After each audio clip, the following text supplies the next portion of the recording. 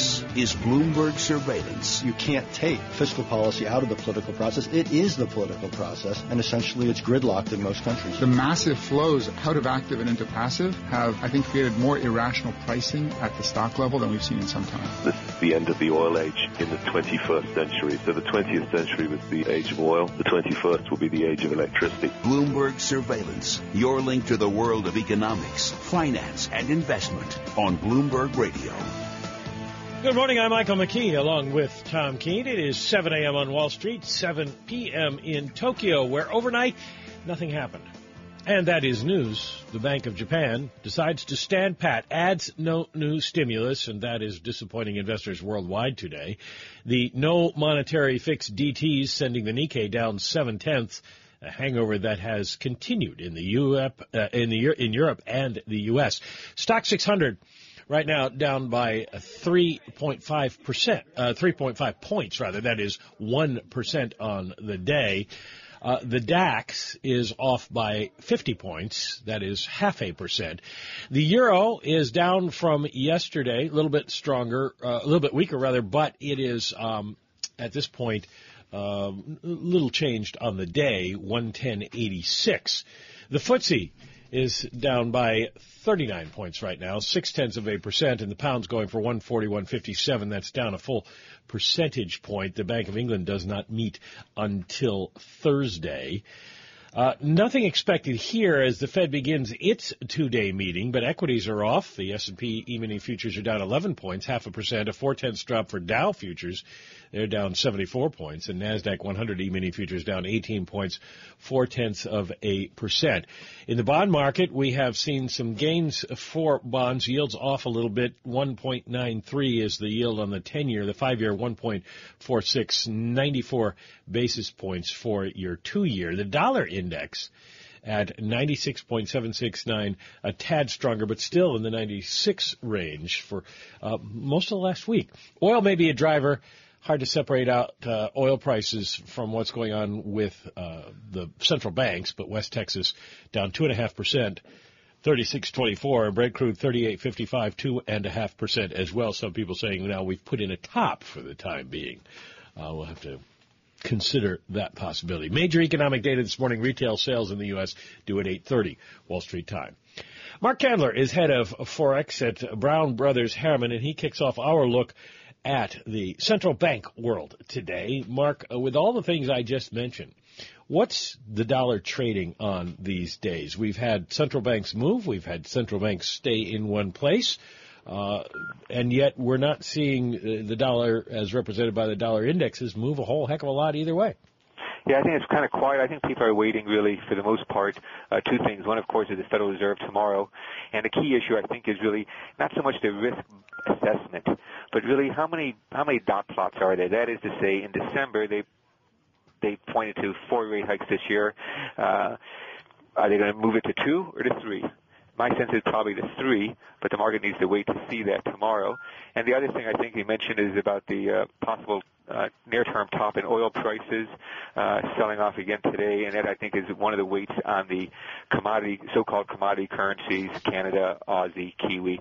I find sterling interesting. Sterling is down heavy, as you mentioned, down 1%. It's really down the most out of the major currencies. And I think it's just some nervousness ahead of the budget tomorrow, and more talk about Brexit and the possibility that the UK leaves the EU, and that vote is late in June. Can I ask a stupid question? The dot plots are not a consensus forecast for the Fed. The Fed does not present them that way, and they never end up being right. They end up being adjusted in terms of what the Fed's going to do. So why do the guys on trading desks pay any attention at all? Yeah, no, good question. I mean, a couple of reasons. One is that's the closest thing we have, I think, to a transparent sense of where Federal Reserve officials think could be an appropriate level for Fed funds. What strikes me, Mike, is that the market is often critical of Yellen and the Federal Reserve for being dovish, but yet the Fed's dot plots point to a more hawkish Federal Reserve than the market. It's just, I think, a way to see where the market is relative to monetary officials. And I do think that the market pays attention to it, perhaps more attention than the Federal Reserve would like. What I've suggested is to avoid some of this is if the Fed were to drop this dot plot completely, since it maybe adds more confusion than it might be worth, I had suggested the Federal Reserve think about having a federal press conference after every meeting, the way the ECB and the Bank of Japan do, and that way that would help avoid this kind of gaming of which meetings the Federal Reserve could move in, and would help diminish this the confusion by the dot plots. I think, Tom, I would like to have a dot plot for how long the dot plot lasts. Yeah, before everybody says which shows how silly it is, and really this goes back to the study of communication in central banks, which goes back to Timberlake and Bernanke and other academics over the years. Mark, the same old, as these institutions by definition are reactive, aren't they? I suppose, but I think that, I still would give the Federal Reserve credit for raising rates last year, and despite the market thinking that the Federal Reserve made a mistake, many people in the market thinking the Fed made a mistake, I think the fact that the Federal Reserve is going to continue to press ahead with its normalization of monetary policy is important. My sense is that almost everything the Federal Reserve had expected in December has panned out. Inflation, core measures of inflation are creeping higher. I think that the core PCE 1.7%. Unemployment continued to fall, which means that the slack in the labor market continued to be absorbed. We did have weakness in Q4 last year, 1% growth, kind of dismal at an annualized pace.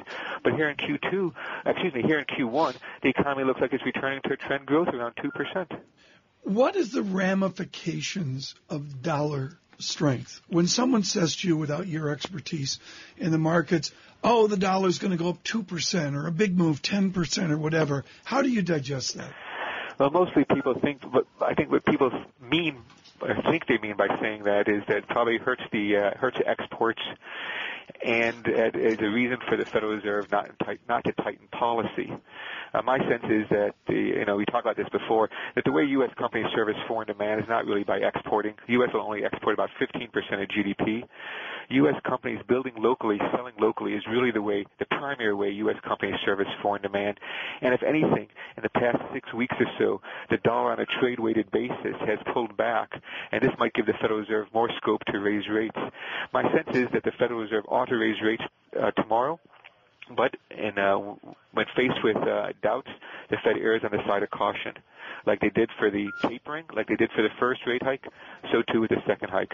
Marc Chandler with us, Brown Brothers, Harriman. Bloomberg Surveillance this morning, brought to you by Invesco. Invesco believes it's time to say goodbye to their traditional 60-40 stock bond allocation. Say hello to alternatives as a core part of modern portfolios. Learn more at Invesco.com/alts. Invesco.com/alts. ALTS alts. Michael?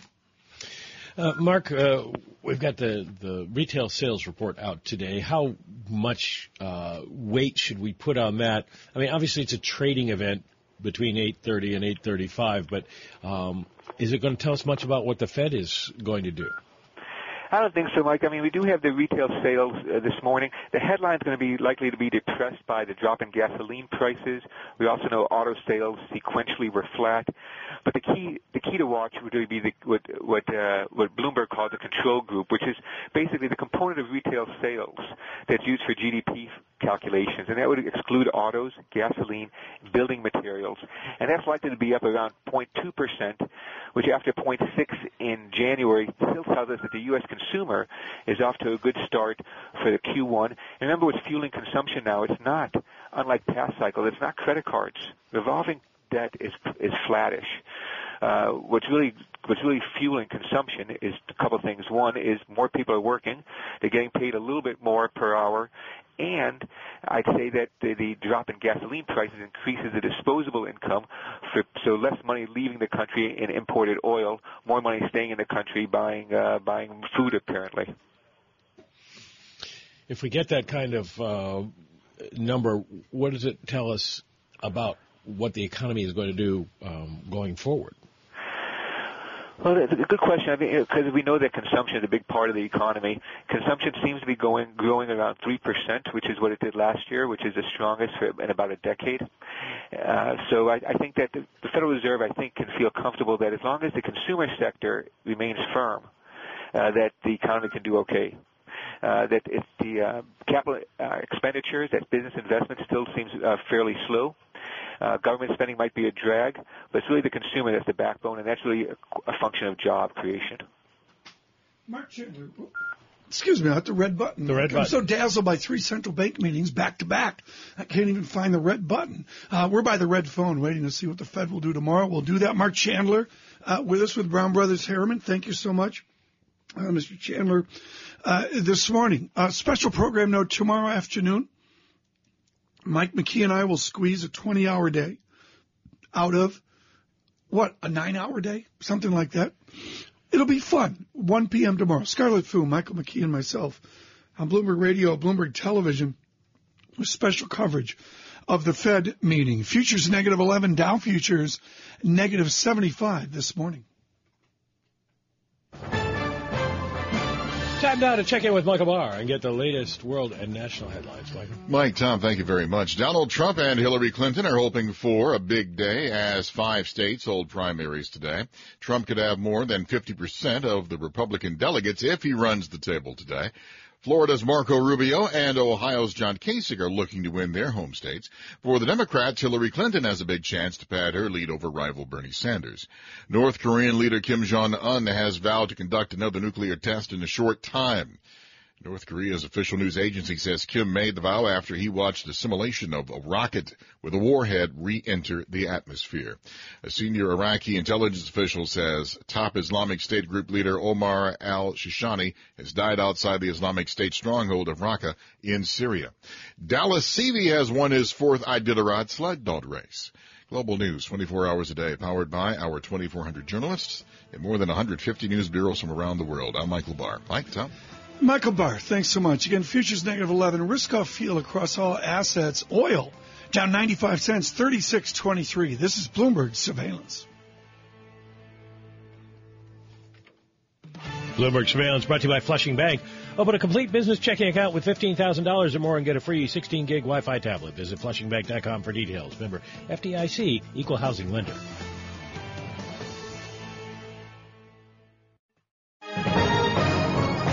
Global business news 24 hours a day at Bloomberg.com, the Radio Plus mobile app, and on your radio. This is a Bloomberg Business Flash. And I'm Karen Moscow. This update's brought to you by EisnerAmper. When entrepreneurs face challenges like choosing a business structure or access to capital, they call the accountants and advisors at EisnerAmper. Connect with them, EisnerAmper.com/tech. And U.S. stock index futures are moving lower this morning with S&P E-mini futures down 11 points, Dow E-mini futures down 76, and NASDAQ E-mini futures down 17. The DAX in Germany's down 0.5%. 10-year Treasury up 7/30 seconds, the yield 1.93%. NYMEX crude oil down 2.5% or 93 cents to 36.25 a barrel. COMEX gold is down 0.8% or $10.20 to 1234.90 an ounce. The euro, $1.1093, the yen 113.08. And Jefferies Group's trading revenue tumbling 82% in the fiscal first quarter, leading to the firm's first loss for the period since 2008. That's a Bloomberg Business Flash. Tom and Mike. Karen Moscow, thank you very much. Well, the president has made a decision about offshore drilling off the Atlantic coast that was due out today. And the question was, would he allow additional drilling leases off the coast of Virginia? He says no. He is going to bar Atlantic coast oil drilling. That's a reversal of earlier policies. However, Tom, it's not clear exactly what impact that will have, given that we have more oil than we want right now anyway. Yeah, well, it's a debate, and it's out there. I guess it's an active president, very high in the ratings. And as well, it's always good to have E.J. Dionne with us, of course, always writing up in the Washington Post. But he has trotted out a new book, which he has perfectly timed the collapse of the Republican Party, why the right went wrong. E.J. Dionne on conservatism, and really a most interesting historical view of the path of the right, always through the prism of Mr. Dionne. E.J., I love the phrase Goldwater-ism, which so much gets to the morphing of AuH2O into where we are as we go to Florida and Ohio this evening. Define for us modern-day Goldwater-ism. I love that phrase. Well, Goldwater, we remember him as a person, and he was a very warm, agreeable person. He was, candid and principled. So none of this is about Goldwater the guy. And later in life, he actually became more moderate himself. But if you go back to the original Goldwater campaign in 1964 and the promises he made, these were all basically Tea Party sort of promises. We'll roll back government on every front. He said, I don't mean to reform government because I intend to cut it. And that's where a large part of the Republican Party has moved. I have to say, thank you so much for what you said about the book. I was very gratified by a review I just got from National Review, which is a conservative magazine, disagrees with the book, disagrees with me, and yet it argued, the review by a scholar called Henry Olson, argued that conservatives do have to come to terms with my argument that if they carry Goldwater-ism on indefinitely, they will have a real problem, because Goldwater-ism doesn't speak. It was an ideology that came out in 1964.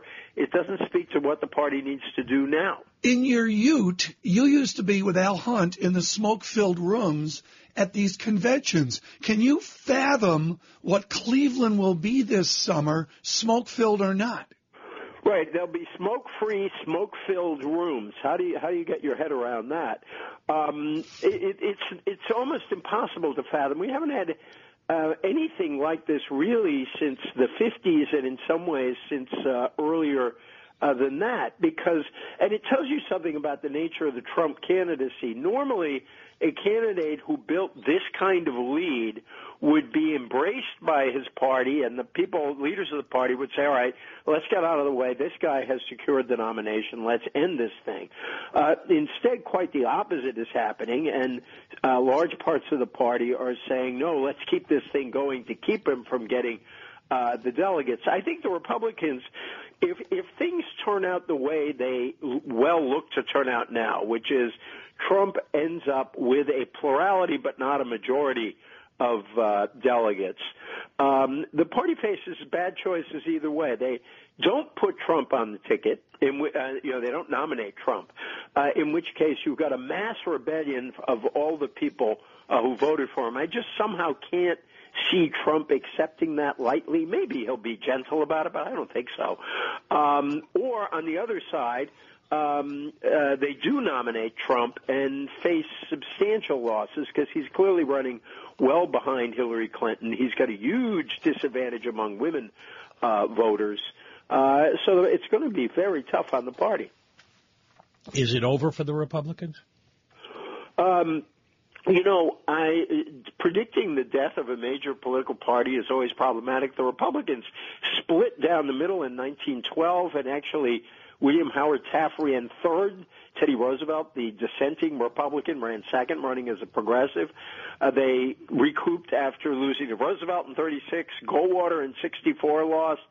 So I don't know if it's over. I think that the Republican Party as it now exists may be over. I don't know if you replace the Republican Party. I think it's more likely that they go through a period of turmoil and become something a little different. Ron Fournier of the Atlantic Group, Ron, old friend of mine, he has an interesting piece in the Atlantic today suggesting that what this campaign has done has defined deviancy down, to use the old Moynihan phrase, in such a way that politics may not recover for a very long time. Again, I'm sometimes you have to hit bottom to come up, and so I think that what we're going to have trouble recovering from is not this campaign, although I agree with Ron that particularly on the Republican side, particularly after that debate in which we were talking about the size of body parts. I mean, if you had told me, I think I said this before, that a group of presidential candidates were talking the way they were talking, I would have told you it's propaganda by enemies of the United States. But I think the real question is, can we govern ourselves after this election? And, you know, one of the problems, one of the reasons there is all this discontent is because the Republicans just haven't been able to, or willing to work with President Obama on anything. We've had this deep divide. And I don't know if this election will heal that at all. Well, let's come back. E.J. Dionne with us, the book, Why the Right Went Wrong, Conservatism, from Barry Goldwater to the Tea Party. And E.J. Dionne has the courage to go beyond why the right went wrong. We'll come back with Mr. Dionne and try to look beyond the first Tuesday of November. From New York, this is Bloomberg Surveillance. Bloomberg Surveillance is brought to you by the all-new BMW of Springfield. Find amazing pricing on every certified pre-owned BMW. Visit BMWofSpringfieldNewJersey.com. Financing and leasing available by BMW Financial Services.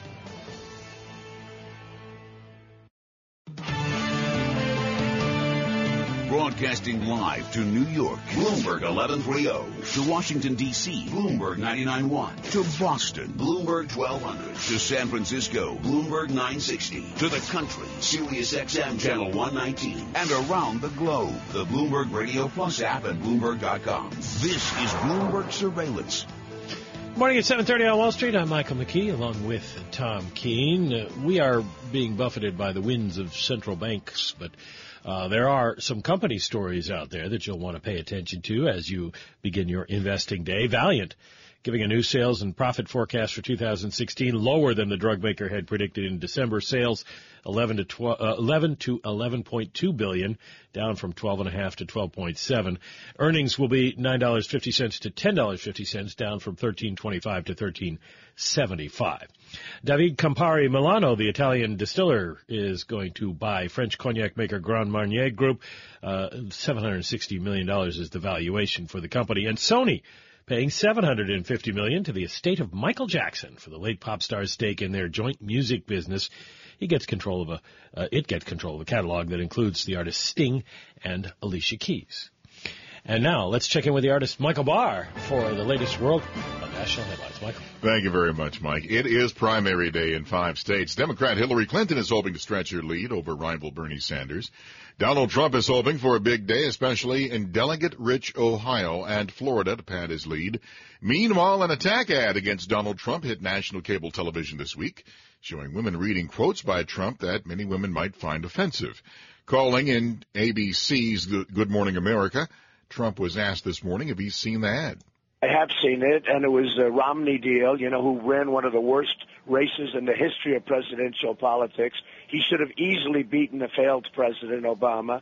And, it's a lot of sour grapes.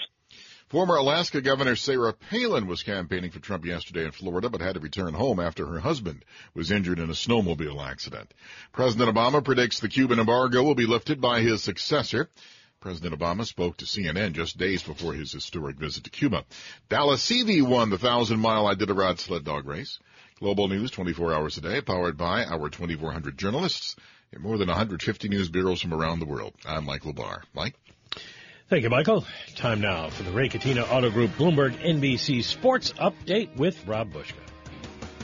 Thank you, Mike, and good morning. You have just a few hours left to get your brackets in as the NCAA and NIT tournaments get underway today, and good luck to Fairleigh Dickinson as the Knights got hot at the right time. They're 18-14. They take on Florida Gulf Coast. 6:40 is tip-off from Dayton as part of the East Region. That game to be followed by Vanderbilt and Wichita State, a pair of 11 seeds scheduled for a 9-10 tip-off. On the ice, things are heating up with the Islanders. Steal by Clutterbuck. He scores! A backhander by Clutterbuck. With a minute and 39 seconds remaining in the third period, have taken a 3-2 lead, and if they win this one, they'll have pulled off a Houdini act. MSG with the call as the Islanders down 2-0, entering the third, scored 3 times in 5 minutes and 41 seconds. And you couple that with Thomas Greiss, who had 23 saves. Islanders beat the Panthers to pull ahead, or to pull within a point of the Rangers for second in the Metro Division. And to baseball, Tigers get a 3-run homer from J.D. Martinez to beat the Mets 9-2. But the real story, David Wright, good to see him back in action. He went 1 for 5 in an intra-squad scrimmage game. That's your NBC Sports Radio and Bloomberg update. Mike? Thank you very much, Rob Buchka. If you do have your brackets filled out, you got to, of course, wait and see what happens with the play-in games. First one this afternoon, Fairleigh Dickinson against Florida Gulf Coast. That's at 3:40 this afternoon. This is Bloomberg Radio. And this is Bloomberg Surveillance. I'm Michael McKee, along with Tom Keene, on a day when we see some disappointment in the markets over perhaps the Japanese central bank doing nothing, or perhaps the anticipation of the Fed doing nothing. S&P futures down 11 points right now, 0.6. Dow futures are off by 0.4, 74 points on that index. It is time now for the Bloomberg NJIT STEM report, brought to you by New Jersey Institute of Technology, partnering with government and industry to apply the university's world-class research assets to innovate and spur economic growth. Learn more at njit.edu. Here is Bob Moon. Michael, good morning. Coming up on 7:35 on Wall Street, and here's what's making news in science, technology, engineering, and math. Would you buy a self-driving car from this man? The Google executive in charge of the company's autonomous auto project is aiming to sell the concept to lawmakers on Capitol Hill today. Chris Urmson's prepared testimony points to the benefits of less spending for roads, parking garages, and public transportation systems. He urges Congress to seize a huge opportunity to further the technology by enabling the Department of Transportation to get behind deployment of self-driving cars. Representatives of General Motors, Delphi Automotive, and the ride-booking service Lyft also scheduled to testify. An ex-Twitter engineer who sued over alleged gender bias probably won't get to expand her case to challenge a contract provision barring departing employees from recruiting their colleagues. That would let Twitter and other Silicon Valley companies dodge a bullet that could force an end to the hiring practice. And what's causing warming of the planet? The answer may be frozen in time, and scientists are drilling down deep to find it. Sealed in an ice core that allows them to see changes in the atmosphere over time. They'll need to drill to find ice that's 1.5 million years old, about the time the interval between ice ages grew to about 100,000 years. The composition might offer clues to what causes Earth's climate cycles. And that's the Bloomberg NJIT STEM report. Mike, if you want to know how far they need to go for 1.5 million year old ice, think of a core sample that's something like a 2-mile-long popsicle when it's laid from end to end. I know some kids that would like that. Cherry flavored, if you please. Bob Moon, thank you very much. We're talking with E.J. Dionne, of course, the longtime American political journalist and commentator, longtime op-ed columnist for the Washington Post. He's a senior fellow in governance studies at the Brookings Institution. He's also a prolific author, and I want to talk to you about some of your books. Obviously, Why the Right Went Wrong is your latest book. Tom was talking about that just a few moments ago. I want to go back to some of your back catalog, see if we can sell some of those. I'm all for that, although I can't get that 2-mile-long popsicle out of my head. I know. You got kids who would like that, too, I'm sure. 1991, Why Americans Hate Politics. That was a long time ago. What would you update it with today? What would you say if you were writing that today?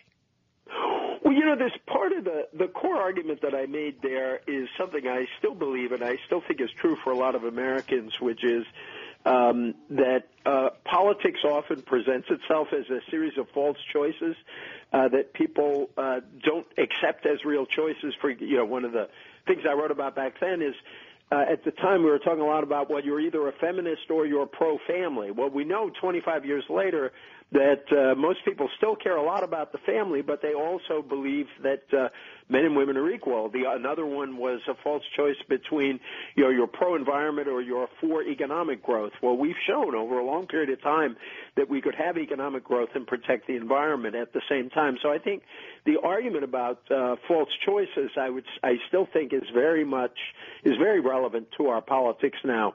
I think back then I did not anticipate that conservatives would move as resolutely to the right as they have now. That book was written during the presidency of George H.W. Bush, the first President Bush, who obviously presented a very different profile than we're seeing today, particularly from Donald Trump. And in this campaign, we saw that, at least for now, there are some more Bushes coming up. But the Bush option is not an option that Americans wanted to take this time. Another book you wrote, 1996, They Only Look Dead, Why Progressives Will Dominate the Next Political Era. Maybe a little early, but we're there now. Do they continue to dominate? We're looking at Sanders and Clinton argue over who's more progressive, but 4 years from now, are we going to be hearing the same? Well, in that book, my point was that in a period of great economic change, which we were beginning to go through then, the rise of the tech era, Americans tend to look to government to take some steps to make things fairer, that a lot of people are dislocated in periods of economic change. We went from farm to factory, from small town to the big city, 100 or so, over 100 years ago now. And we were moving, starting in the 90s, from an industrial economy to a tech economy. And I think you're seeing in the revolts of voters supporting Bernie Sanders, who's clearly explicitly pro-government, but also Trump, who's got this very mixed, complicated ideology with a dose of authoritarianism in it. You're seeing the same frustrations with our failure to manage this economic transition. I think that so much of the turmoil is so many people are being hurt in this economic transition, and they're not getting much help getting through it.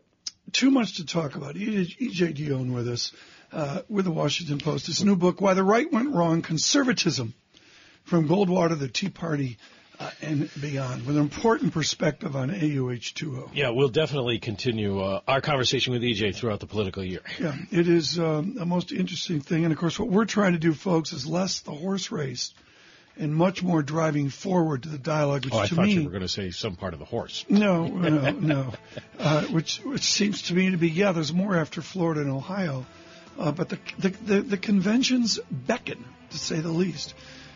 Futures -10, Dow futures -67, Bloomberg Surveillance. Bloomberg Surveillance is brought to you by SCNB. The bank for businesses on the move. Are you looking for the right banking partner? Go to scnb.com to learn more. Now open in Long Island City. Get your business moving with SCNB. Intervals of clouds and sunshine on Thursday. With the best ride in and out of the city, I'm Chanel Crispin, Bloomberg 1130. Bloomberg Surveillance now. Global business news 24 hours a day at Bloomberg.com, the Radio Plus mobile app, and on your radio. This is a Bloomberg Business Flash. And I'm Karen Moscow. This update is brought to you by Sector Spider ETFs. Why buy a single stock when you can invest in the entire sector? Visit sectorspdrs.com or call 1-866-SECTOR-ETF. U.S. stock index futures are lower this morning, with S&P E-mini futures down 10.5 points. Dow E-mini futures down 72 and NASDAQ E-mini futures down 14. This as investors consider the capacity of central banks to boost global growth. We do check the markets every 15 minutes throughout the trading day on Bloomberg. DAX in Germany is down 0.6%, the FT100 down 0.7%, and the CAC in Paris down 0.9%. 10-year Treasury is up 6/30 seconds, the yield 1.93%, yield on the 2-year 0.94%. NYMEX crude oil is down 2.3%, or 87 cents to $36.31 a barrel. COMEX gold down 0.7%, or $8.70 to $12.3640 an ounce. The euro is at $1.1094, the yen at 1.13 even. Valiant Pharmaceuticals International down about 17% in early trading after lowering its sales and profit forecast for 2016. Freeport-McMoRan down 14.5% this morning as commodity prices decline for a second day. And Jefferies Group reporting a fiscal first quarter loss as trading stocks and bonds tumbled 82%. And I'm sorry, Freeport-McMoRan rather down 4.5%. This as commodity prices declined for a second day. So 4.5% decline for Freeport-McMoRan. That's a Bloomberg Business Flash. Tom and Mike. Karen Moscow, thank you very much. Tom, depressing tweet here out of Russia. Someone in Russian quoting Vladimir Putin this morning, the people approve of repressive measures, even the Interior Ministry, if they are in the public interest. Wasn't that said this weekend somewhere in American politics? You would. We would have laughed about that at some point and made fun of them, but no longer. Chuck Todd is the host of NBC's Meet the Press, also the political director for NBC News and star of Bloomberg Radio, because you can hear Meet the Press every Sunday, 12 and 3 here.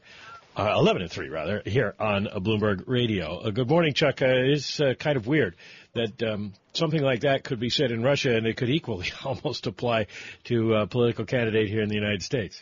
You know, it's very interesting what's going on. David Brooks, actually, 2 shows ago noted this as well, which is, you know, when we're, as a society, there's always a portion in a democratic society when they're frustrated with the mechanics of government, right, when they're frustrated that things don't get done, where they sit there and say, well, I'd like a more, you know, they don't want to say they want an autocrat, but essentially they want a strongman, right? A strongman, you know, one they trust, but there is this idea of looking for strength. So, look, he is appealing to this portion of the electorate that would want an efficient manager.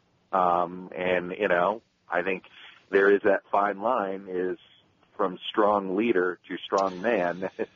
Right. You know, it's within degrees, that's for sure. Chuck, we've got to back up here and for our global audience make clear that Mr. Todd basically invented granularity in political analysis as a Ute, and that he has been a piñata for Mr. Trump long before Mr. Trump decided to run for office. Mr. Trump taking after you out on Twitter. I think you've got a more interesting take on this than arguably anybody in the media. And the simple answer is if he moves to the middle, as any candidate must, do the people that support him and taking shots at Chuck Todd, among other things, do they move with him? I can't get there. Well, I think his people move with him. What I don't know is how does he grow? Look, his people are his people. Okay, I think let's you know, 22 contests now. How many times do we go, oh boy, this one could hurt him, this one could. Nothing peels support away from him. Now the question is, does he add to it? Can he add on support? And in the primaries, and that's where we haven't seen any evidence that he can add on support. And so as the field narrows, he seems to be getting, depending on the state, potentially vulnerable. So we'll find out tonight. But I think that to me is still an open question. Everything he does reinforces his support, including the idea of saying, yeah, I'll look into paying the legal fees, or, you know, I want to punch these protests. His people love it, but it's not a way to grow support. And if he doesn't grow support and he's short of the delegates at the convention, I think the party's going to feel as if a majority of the Republican Party is saying, stop him. And if that's what the message is by the convention, he's not going to find the 50 delegates he may need if he's 50 short, for instance, to get that nomination. Ron Fournier in The Atlantic today, and E.J. Dionne was agreeing with the sentiment, suggesting that the ultimate problem we're going to have is that because Trump is so divisive and has lied so much, and because Hillary Clinton is so untrusted by people that, you know, even you get past the campaign, you're going to have trouble governing, no matter who I think is it's elected. ungovernable. It's funny you said that. I completely agree with Ron, and he and I talked about this a lot. It doesn't matter what happens. First of all, you're going to have half the country that's going to think the election wasn't legitimate, particularly if Trump loses. I think his people are going to say it was somehow taken away from him. It doesn't matter. You know, there's going to be a legitimacy issue. I think the second is there's going to be whoever becomes president, whether it's Trump or Clinton, let's say that's what happens, that they're the general election. Whoever wins is going to be already have a negative approval rating. That's no way to govern. There's no honeymoon there. There's no way of sort of turning a page or something about a presidential election that usually we all want to sort of take a breath and give the new guy or gal a chance. Under this scenario, there wouldn't be. It'll be so destructive. So I don't know where this goes. I'm pretty pessimistic. I do think this is '68 all over again. Please, but Nixon and Humphrey, I don't think it would have mattered. Both, I think Humphrey would have had a failed presidency too. You know, I mean, it was a struggle. in either way. That's the mood the country's in. Chuck, I looked up Cleveland conventions, and it took me back to Calvin Coolidge, 24, and Alf Landon, 36. I mean, the Republican Party's allowed to morph as Democratic Party does at any. But when you sit around NBC with Ms. Mitchell and with Mr. Williams and the others at MSNBC and NBC, what is the framework of your discussion that the establishment is going to reach out to Mr. Trump? I haven't observed that yet. I think he did a lot of damage to himself this weekend. Look, the establishment's not looking for much from Trump, but they're looking for a little bit of effort, a little bit of toning it down, a little bit of presidential acting. And he'll do it for about 30 minutes. He'll do it tonight, right? He's done it this morning on the shows already, the morning shows that he's called into. He'll come across reserving comment, and then by tomorrow or the next day, he'll say something outrageous, say something outlandish, and then we go through the motions all over again.